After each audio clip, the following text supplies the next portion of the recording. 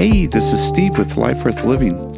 Today we're going to look at a different kind of evangelism. Now, evangelism means someone who gets out and tells others about Jesus and shows other people who Jesus is and what he does, the good things that he does in our lives. But today we're going to look at a different kind of evangelism. You know, the Holy Spirit is out there initiating opportunities, creating opportunities for us to come into contact with sometimes perfect strangers, sometimes it's people that we know, but he's orchestrating, the Holy Spirit is pulling the strings in the background so that we come into contact with the right people and share with them the faith and the hope and the love of Jesus. So listen in to this different kind of evangelism.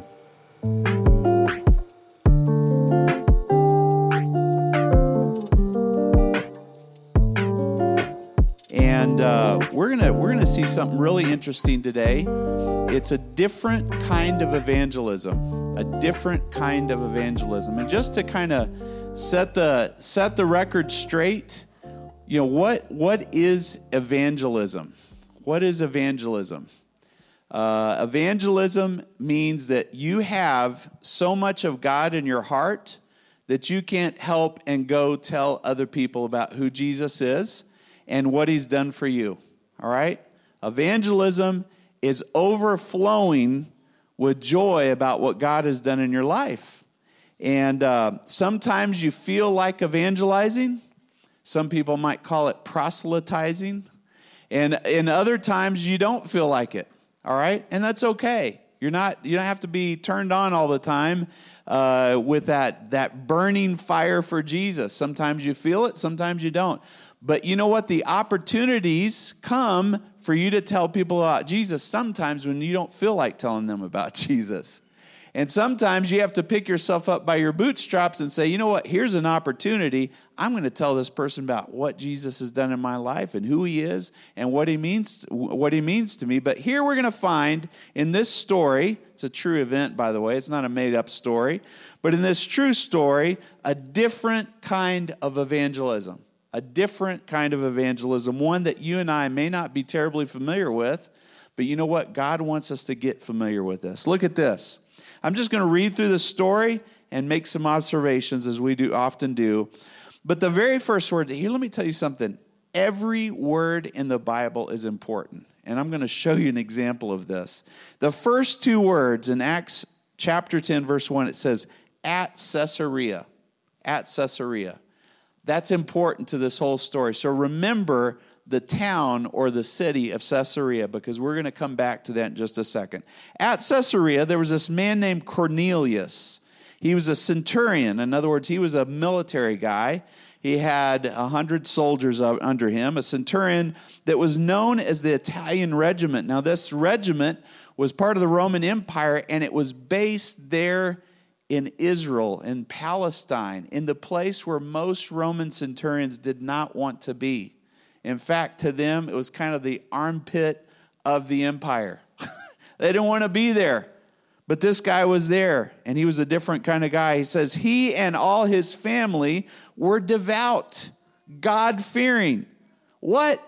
A military guy, and I'm not talking about current military guys, because there's a lot of military guys that are God-fearing. But back then, are you kidding me? An Italian centurion that was God-fearing and devout? That's bizarre. That's weird. That's unusual. He and his family were devout. They were God-fearing. He gave generously to those in need and prayed to God regularly. I'll never forget doing a funeral for an FBI friend of mine. And it was a different church. There was like, I'd say like 300, maybe 250 people were there. And I'll never forget and seeing about 4 or 5 pews, because the church had pews, and 4 or 5 of these rows of these FBI agents in their suits, and they were all sitting there just staring at me as I talked about my friend who had passed away. And I'll never forget the friend who passed away telling me, he said, in law enforcement, you can't be a Christian. He said it almost that strongly. And I've had military friends tell me the same thing. Hey, when you get in the military, it is hard to be a Christian. Can I tell you something? It's hard to be a Christian anywhere.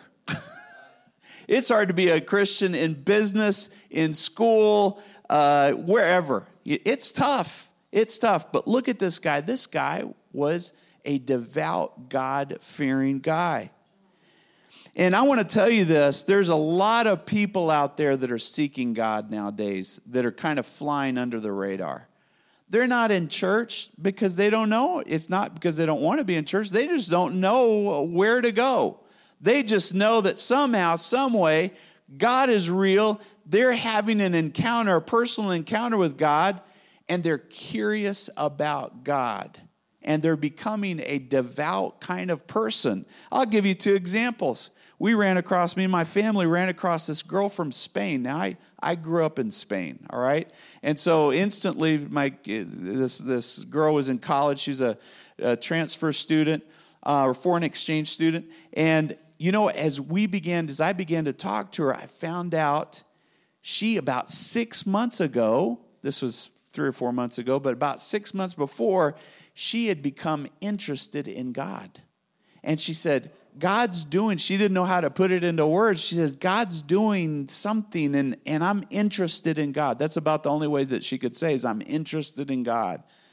There's people out there that you're running across every day that are interested in God, and if you will just take the step to talk to them, you will find out that they're interested in God, and you can help lead them to the trough. Lead them to the water. Lead them to the living water and show them who Jesus is.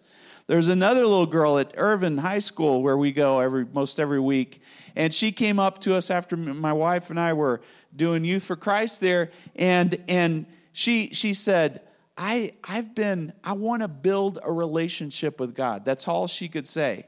I want to build a relationship with God. No church background that I'm aware of. Nothing. She's interested in God. She's a God seeker. All right? There's a lot of people out there that are interested in God. We got to talk to them. We got to find out where they're at. If you don't start talking to people, you'll never know. So let's read on in this story in verse 3. One day at about 3 o'clock in the afternoon, this Cornelius guy, the centurion, had a vision. Have you ever run into somebody that said they had a vision before? Had a dream? Do you ever look at them a little bit weird like, are you sure about that? This guy had a legitimate vision. He distinctly saw an angel of God who came to him and said, Cornelius. This angel knew him by name. Cornelius stared at him in fear, as I would as well. What is it, Lord? He asked. The angel answered, your prayers and gifts to the poor have come up as a memorial offering before God. Now send men to this other town called Joppa and bring back this man named Simon who is called Peter. He is staying with Simon the tanner whose house is by the sea. Those are some pretty specific instructions. That'd be like saying, hey, go to Montana, address 10600, apartment 215, and ask for James. I mean, it's that specific that this guy, the centurion heard from this angel. Furthermore, it said, though, his gifts to the poor have come up as a memorial offering to God. Now, a lot of people, in fact, I'd say most people say, how can you be sure that after you die, you go to the right place? Doesn't matter if they're Buddhist, doesn't matter if they're, Muslim, doesn't matter if they're Christian. Generally, what people are going to say is they're going to say, well, I've done bad things and I've done good things. Hopefully my good things are more than my bad things, and that's how I'm going to get to heaven. Well, Bible-based Christianity says no. The bad things that you've done are covered by Jesus. No amount of good things that you could ever do could erase the rotten, stinky things that I've done and that you've done. It can't be erased. Only Jesus can erase it. So then you go over here and you say, well, why on earth would I do good if it's not covering my bad? But look here in the scripture, it says your good things that you've done, Cornelius, are going up as a memorial to God. They're praising God, all right? So when you do something good, do it for Jesus. Don't do it for yourself. Don't do it to make yourself feel good. That's not the purpose. Every good thing that you do is going up as a memorial to God and giving him credit and praise. And so we see that here in Cornelius. Well, that was news to him, all right? But he had this vision. I guarantee you he was maybe a little bit weirded out. And certainly the people that he told, if he went into his wife and he said, hey, honey, I just had this vision of this angel. He told me to send people to go get this guy named Peter that lives by the sea. And, I mean, she'd look at him like he had lobsters coming out of his ears. Are you serious? But you know what? We shouldn't get weirded out or feel it too strange when God gives us something like a vision or a dream. Listen to this. In Acts 2, verse 17, it says, in the last days, God says, I'm going to pour out my spirit on all people. Your sons and your daughters will prophesy. Your young men will see visions, and your old men will dream dreams. Now, we don't want to get, flipped out and be seeking emotionalism and be hyper spiritual and always be infatuated with some supernatural something or other. But let me tell you, when it happens to you, it happens to you. And God He's speaking to you. He's trying to get a hold of you. He's trying to instruct you. So don't be shocked if God speaks to you that way someday. And maybe he already has at some point. I talk to people all the time, and it's shocking the level of supernatural interactions they've had with God in the past, even as non-believers. God is active in this world today. He's active in this world today. All right, in verse 7, it says, when the angel who had spoke to him was gone, Cornelius called 2 of his servants and a devout soldier who was one of his attendants. And he told them everything that had happened and sent them off to Joppa. All right. So let me tell you something. Believe it or not, the Holy Spirit is active all over the world today. Look at this. This guy he wasn't part of a church. He wasn't part of a congregation of believers. He probably had never read anything in the Bible at that point, the Old Testament at that point. But you know what? God was active in his life, even though he had no connections with anybody. And I want you to think about your life. Isn't that how God has worked in your life at times as well? You didn't have anybody. And yet the God of the universe let his Holy Spirit touch your life, even though you were disconnected from anybody else who could have even shared any insights with you. The Spirit of God is all over the world touching people's lives. People scratch their heads and will ask, and I've asked myself this as well, what about the poor people in Africa who've never had a chance to read the Bible or go to church or meet another Christian? The Spirit of God can reach those people and is reaching those people, as is in far Asia or in the depths of South America or in the United States. There's plenty of people where we're at who have never heard about Jesus, and God's Spirit is unchained. In fact, look at this in 2 Timothy 2:9. It says, but God's word is not chained. God can go anywhere, reach anybody, anywhere they're at. And guess what? God is doing precisely that. He's doing precisely that. A different kind of evangelism, not based on me, not based on you. It's based on God. But he wants us to participate. He wants us to be involved in this endeavor. So in verse 9, we read on to this story. About noon the following day, as this little group of people from Cornelius were on their journey to come get this guy named Peter, they were approaching the city of Joppa. Peter, the guy they were coming to get, went up on the roof to pray.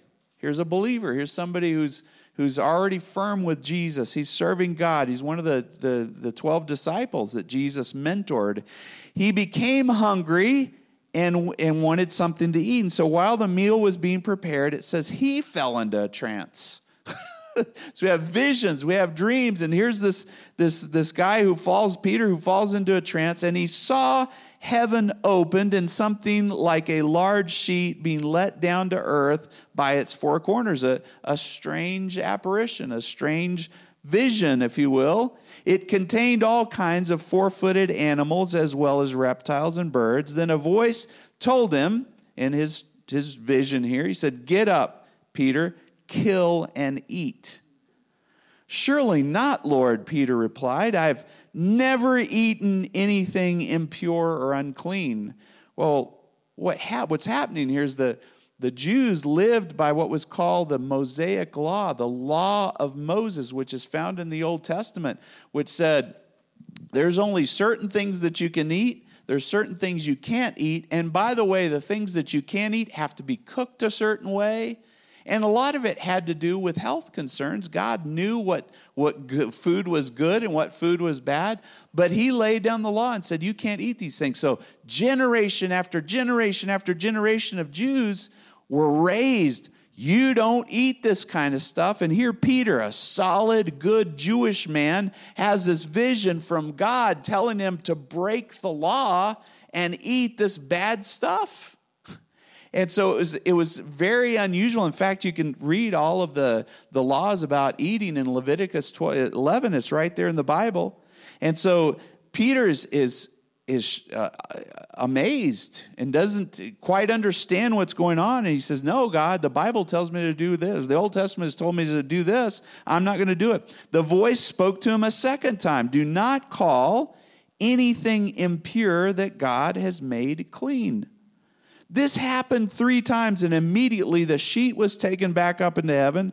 And while Peter was wondering about the meaning of this vision, the men sitting by Cornelius found out where Simon's house was and stopped at the gate. They called out, asking if Simon, who was known as Peter, was staying there. While Peter was still thinking about the vision, the Spirit said to him, he heard from heaven, he heard from God, "Simon, 3 people are looking for you. Get up and go downstairs and don't hesitate to go with them, for I have sent them." Now, another aspect of this is that Jews weren't supposed to associate with Gentiles, and we'll talk more about the Gentiles, meaning a non-Jewish person. But you see here, God is working on Cornelius, and then he comes over and he works on Peter, and then he brings the two together, and in the background, God is pulling all these strings. He's orchestrating all these details. He's bringing people together, and he's causing something to happen. And I'm telling you what, God is pulling strings on your behalf as well. You're looking at things that, God, when is this problem going to be fixed? When am I going to get over this addiction? When am I going to quit having this bad habit? When is my family going to get back together? God is pulling the strings in the background that you can't see. He's orchestrating things that frustrate the mess out of you, and he's taking care of your problems if you'll just be a little bit patient. Don't take matters into your own hands to make things happen. Let God fix your problems. And trust him that he's pulling the strings. So the question is then, in your frustration, how many people get frustrated? Anybody? All right? I get frustrated all the time. I want to lose my mind sometimes. All right? So what do you do while you're trusting God to pull the strings and orchestrate the things that you dream of happening for your life? Well, there's a couple of things. I'm going to mention 4 of them. There's a lot of things you can do. Good, productive, great things that you can do. But here's 4 of them. First of all, and this came to me this week. It was so refreshing, so wonderful. You can abide in Jesus while he's orchestrating things for you. While you're waiting for him to do the miracles that you need him to do and to fix the problems that you need him to fix, you can abide in him. And that's kind of an old school word, to abide. If you read newer translations of the Bible, it's going to say you can wait in him, you can stay in him, you can remain in him. But I like this word abide because it comes with a sense of staying and staying restfully. All right? You're sitting on a seat right now. I'm probably the only person sitting or standing right now. You are abiding on that seat.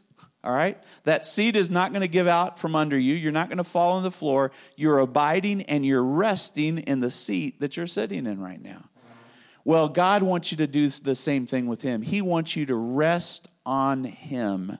rest in him. And I in my journal, as I was thinking about this week, I wrote these words down. I want to rest in him. I want to enjoy myself in him. I want to enjoy myself in Jesus. Look at this. I want to take a vacation in him. That really puts into perspective. Here's God, and here's my problem over here. I can either get over here and be all stressed out, or I can go abide in Jesus and take a vacation in him and take a break from all my worrying. Take a vacation in Jesus. You can do that. I experimented this week, and I've experimented many times with this, and it works. You can stay in your worry, or you can abide in Jesus. In John 15:4, which, by the way, is one of our chapters for reading this week, it says this. Jesus says, abide in me. Now, this is in the New King James Version, one of the versions that has a little older wording, but not too bad. It says, abide in me, and I in you.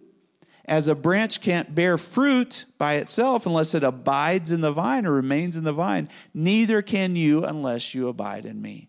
Now, some of you, and I know this from just personal experience, some of you have been depressed this week. You had a bad day, maybe a bad week, maybe a couple of bad days.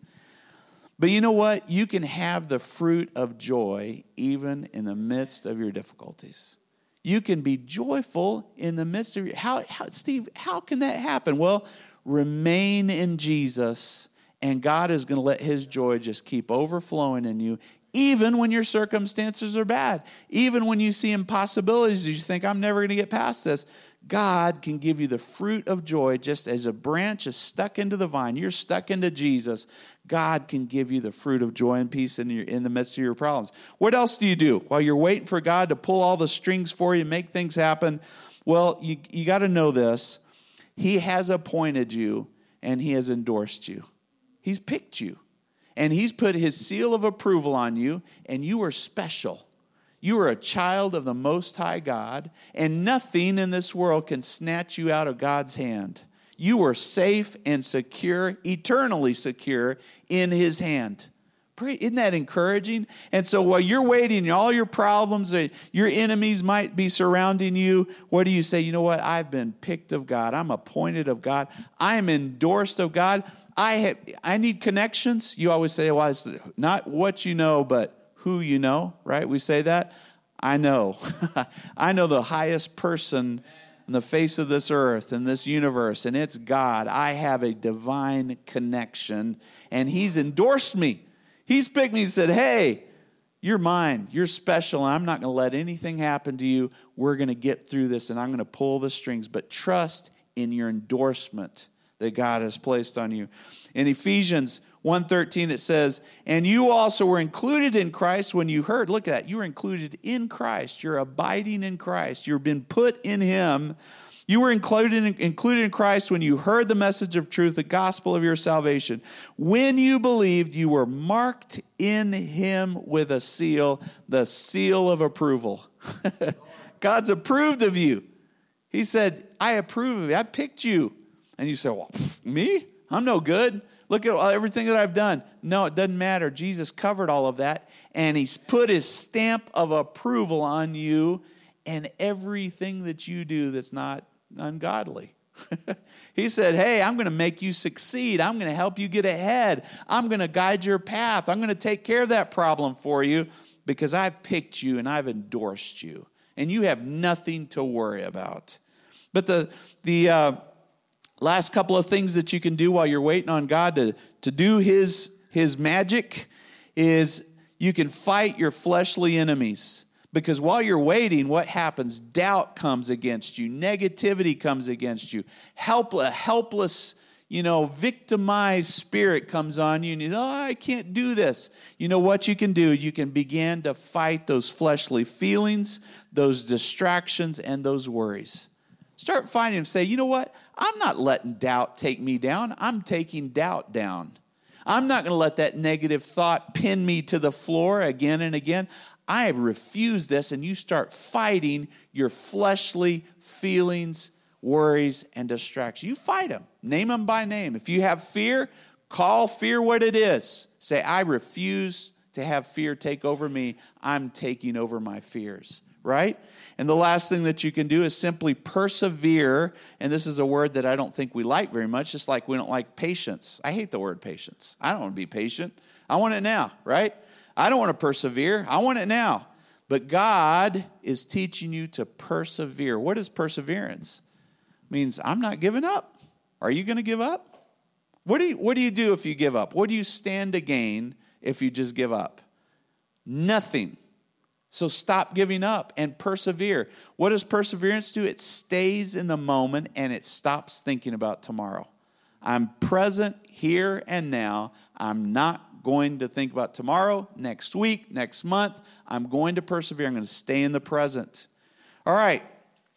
Well, Peter goes down. Let's go back to our story. Peter goes down, says to the men, I'm the one you're looking for. Why have you come? The men replied, we have come from Cornelius the centurion. He's a righteous, God-fearing man who's respected by all the Jewish people. A holy angel told him, asked him to come get you, bring you to our house. Then Peter invites the men into the house to be his guests.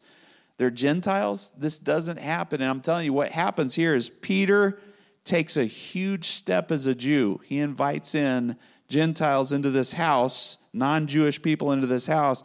And you know what he's doing? He's taking his first step past his hang-ups. And I'm not going to spend a whole lot of time on this, but I want you to think about that. One of the texts this week is start taking steps to get past your hang-ups.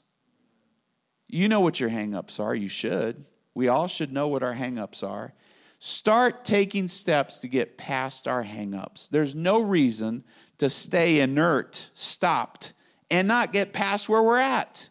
God wants you to make progress in your life, so take steps to get past your hang-ups, whatever those are. The next day, Peter started out with them, and some of the believers from Joppa went along. The following day, they arrived in where? Caesarea. Remember, that was the second word in our chapter today. They arrived in Caesarea, and Cornelius was expecting them and had called together his relatives and close friends. And I want to tell you, God always has bigger plans than you do. Peter thought he was coming to talk to one guy. It turns out when he walks in, there's a bunch of people. God wants to do more than you want to do. He has bigger plans than we do. So he enters the house. Cornelius does something kind of funny. Here's a centurion, big old burly Italian guy, he's been trained in the military. He falls at Peter's feet in reverence. That would be awkward, all right? And so Peter makes him get up, and he says, stand up. He says, I'm only a man myself, just like you. While talking to him, Peter went inside and found a large gathering of people. God always has bigger plans. You say, I want to grow my business from X to Y, and God says, no, I have something bigger for you. This is me. I want maybe 2 kids. Guess what? You're going to have 4 kids. I want to retire when I'm 65, and God says, I want you to retire when you're 85. Maybe you didn't want to hear that one. I don't know. God has bigger plans for you.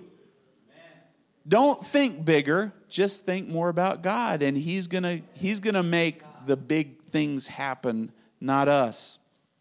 So he said to them, you are all aware that it is against our law. This is Peter talking to this family and these relatives. It's against our law for a Jew to associate and come visit with a Gentile. But God has shown me that I should not call anyone impure or unclean. I'm telling you, Peter's starting to have an epiphany. Oh, my word, discrimination is wrong. Racism is wrong. Wow, thinking less of other people is bad. It's like, whoa. This is an epiphany. Wow. So when you sent for me, I came without raising any objections. May I ask you why you sent for me? And Cornelius goes on to explain his vision. And it's interesting in that, in verse 31, Cornelius says that this vision, the angel tells him that God has heard his prayer and has reminded him, and has been reminded of his gifts to the poor. And I want to tell you what, God's hearing your prayers. He's hearing your prayers. You whispered that little prayer that you thought he blew off or didn't hear or didn't pay any attention.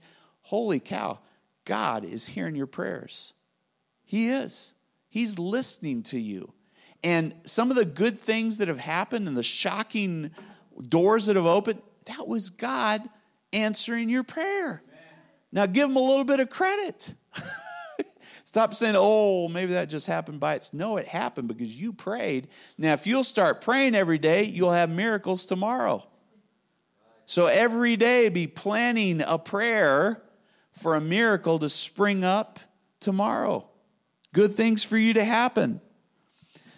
So we sent to Joppa for Simon called Peter. Anyways, they go on with a story here. So then Peter begins to speak there in verse 34, and he says, now I realize how true it is that God does not show favoritism. What is it going to take for us to open up our mind and get out of what I'm calling our Christian cocoon and realize we're all on the same level playing field here? There's nobody higher or lower. There's nobody because you're male or female or your skin's a little bit different, a darker color, a lighter color. Give me a break. What a waste of time. But you know what? All of us have discriminatory thoughts. All of us do. And we need God to open up our eyes and say, you know what? That is uncool. That's just not right. And let's stop with that. Let's dispense with this baloney. And let's start being the people who God's called us to be.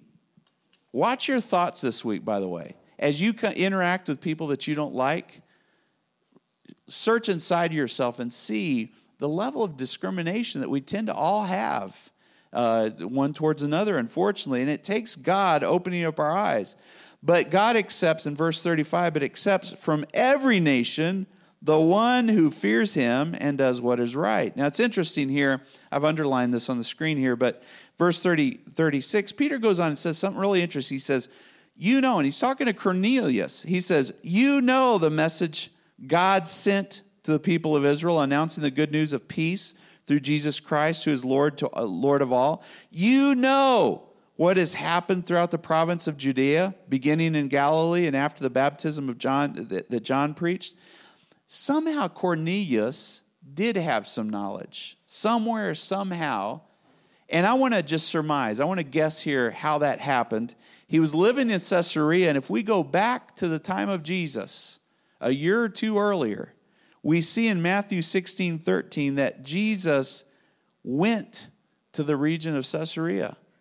Could it be that this Roman centurion was walking down the streets of Caesarea one day when Jesus walked by and he heard Jesus speak? He saw Jesus do a miracle. And that Roman centurion's life turned around with one brush with Jesus. One interaction with Jesus changed that guy's life. Well, let me tell you what, the Bible tells us that Jesus lives inside of us. Every person you come into contact with, you can impact. It's a different kind of evangelism. Every person you come into contact, a smile that you give, an encouraging word that you give, the opportunity to tell somebody who Jesus is, whatever it is, you're impacting their life, and it can change the course of their life so they start heading in a different direction. Who knows what happened here, but Peter goes on, and I won't read the whole thing because we're running out of time here. But he goes on and tells the centurion about what Jesus did and how the centurion and his family need Jesus. You need to tell people you need Jesus, all right? You say, well, Jesus is a crutch to you. No, he's not. He's a gurney. I'm laying down. I don't need a crutch. I need him to carry me. You say, well, Jesus, you're brainwashed, dude. You've been buying into this stuff for too long. You're brainwashed. Yes, I am brainwashed. And I'm heart washed as well, thank God. You know, he's cleansed my brain from all kinds of lust, vices, negativity, depression. He went and just wiped me clean, and he's given me a fresh, brand new mind, and I'm thankful for it. I don't want the old mind. I don't want the old heart. I want the new Steve, and you should as well. You should want a better version of yourself. And with God's help, that's possible through his son Jesus. So you give that message. Man, God can make you a new person. He can change your life because he changed me. All right, so while Peter's still speaking, the Holy Spirit of God comes down and starts changing these people. They're filled with the Holy Spirit, which is crazy. And what was called the circumcised believers, in other words, the Jewish Christians, they are astonished when they see the Holy Spirit poured out on these Gentiles, on these non-Jewish folks. When they heard them speaking in tongues and praising God, then Peter says, surely no one can stand in the way of these people being baptized in water. They've received the Holy Spirit just as we have, so he ordered that they be baptized in the name of Jesus. And then they asked Peter to stay on a few more days. It's a different kind of evangelism. It wasn't initiated by man. It was initiated by God. The Spirit went and talked to Cornelius. The Spirit went and talked to Peter. The Spirit brought the two of them together. The Spirit baptized the people in the Spirit of God, changed their lives right there on the spot. It's a different kind of evangelism. And God wants you to be a person that he pulls in to talk to someone else who he's already been working on. He wants to use you. You don't have to initiate anything in life. You just need to be obedient and listen to the Spirit of God. When he's prompting you to go talk to somebody, go talk to somebody. When he's prompting you to pick up the phone and talk to somebody you haven't talked to in 10 years, pick up the phone and call them. He's trying to use you. Listen to the promptings of the Spirit and be moved by God to touch people's lives. You don't know the strings God is pulling in the background. It's not all on your shoulders. You can't save anybody. Only God can save them. But he wants to use you to touch people's lives. Does that make sense? Let me finish with this scripture right here in John 5:19. Jesus is talking to his disciples, and he says, verily, verily, I tell you, the Son can do nothing by himself. And he's speaking of himself. Jesus is speaking of himself and saying, I'm the Son of God, and I can do nothing by myself as a human, as he was. He came in the flesh with the same limitations you and I have. He says, I can't do anything by myself. He can only do what he sees his Father doing. Because whatever the Father does, the Son also does. You and I, we can't do squat by ourselves. But if we see God working over there and we go join God in that service, God's going to do powerful things through us. So be watching, spiritually watching. Where is God at work? And let me run to wherever he's at and join him in that work so that we can see productive fruit, wonderful results, lives transformed from that. Let me end with this one statement. Pay attention to the Holy Spirit. Pay attention to the Holy Spirit. Be spiritually aware of what God is doing. Let your distractions, your worries melt away, your feelings not amount to anything, and just pay attention to the Spirit of God, because He's gonna lead you and guide you in ways that you would have never dreamed. Let's bow our heads in prayer. Lord Jesus, we just thank you, God, for this time together. Heavenly Father, Lord, we're here in your name. Lord, we're here to trust you. We're here to follow you. We're here to obey you. We're here to live an adventurous, amazing life, Lord God. Hallelujah, Jesus. Lord, we just pray, God, that you would open up our attention span from what it's at. Lord, our attention span is so narrow, focused on social media, focused on worries, focused on pursuits, whatever, maybe a business pursuit or whatever. Lord, open up the span of our attention so that it includes more than just the tiny little nitpicky things that we think about all the time. Help us to have a broad attention span for heavenly divine things, Lord, for those promptings of the Spirit of God that might encourage us to call or talk or pray for somebody or do something for somebody, Lord God.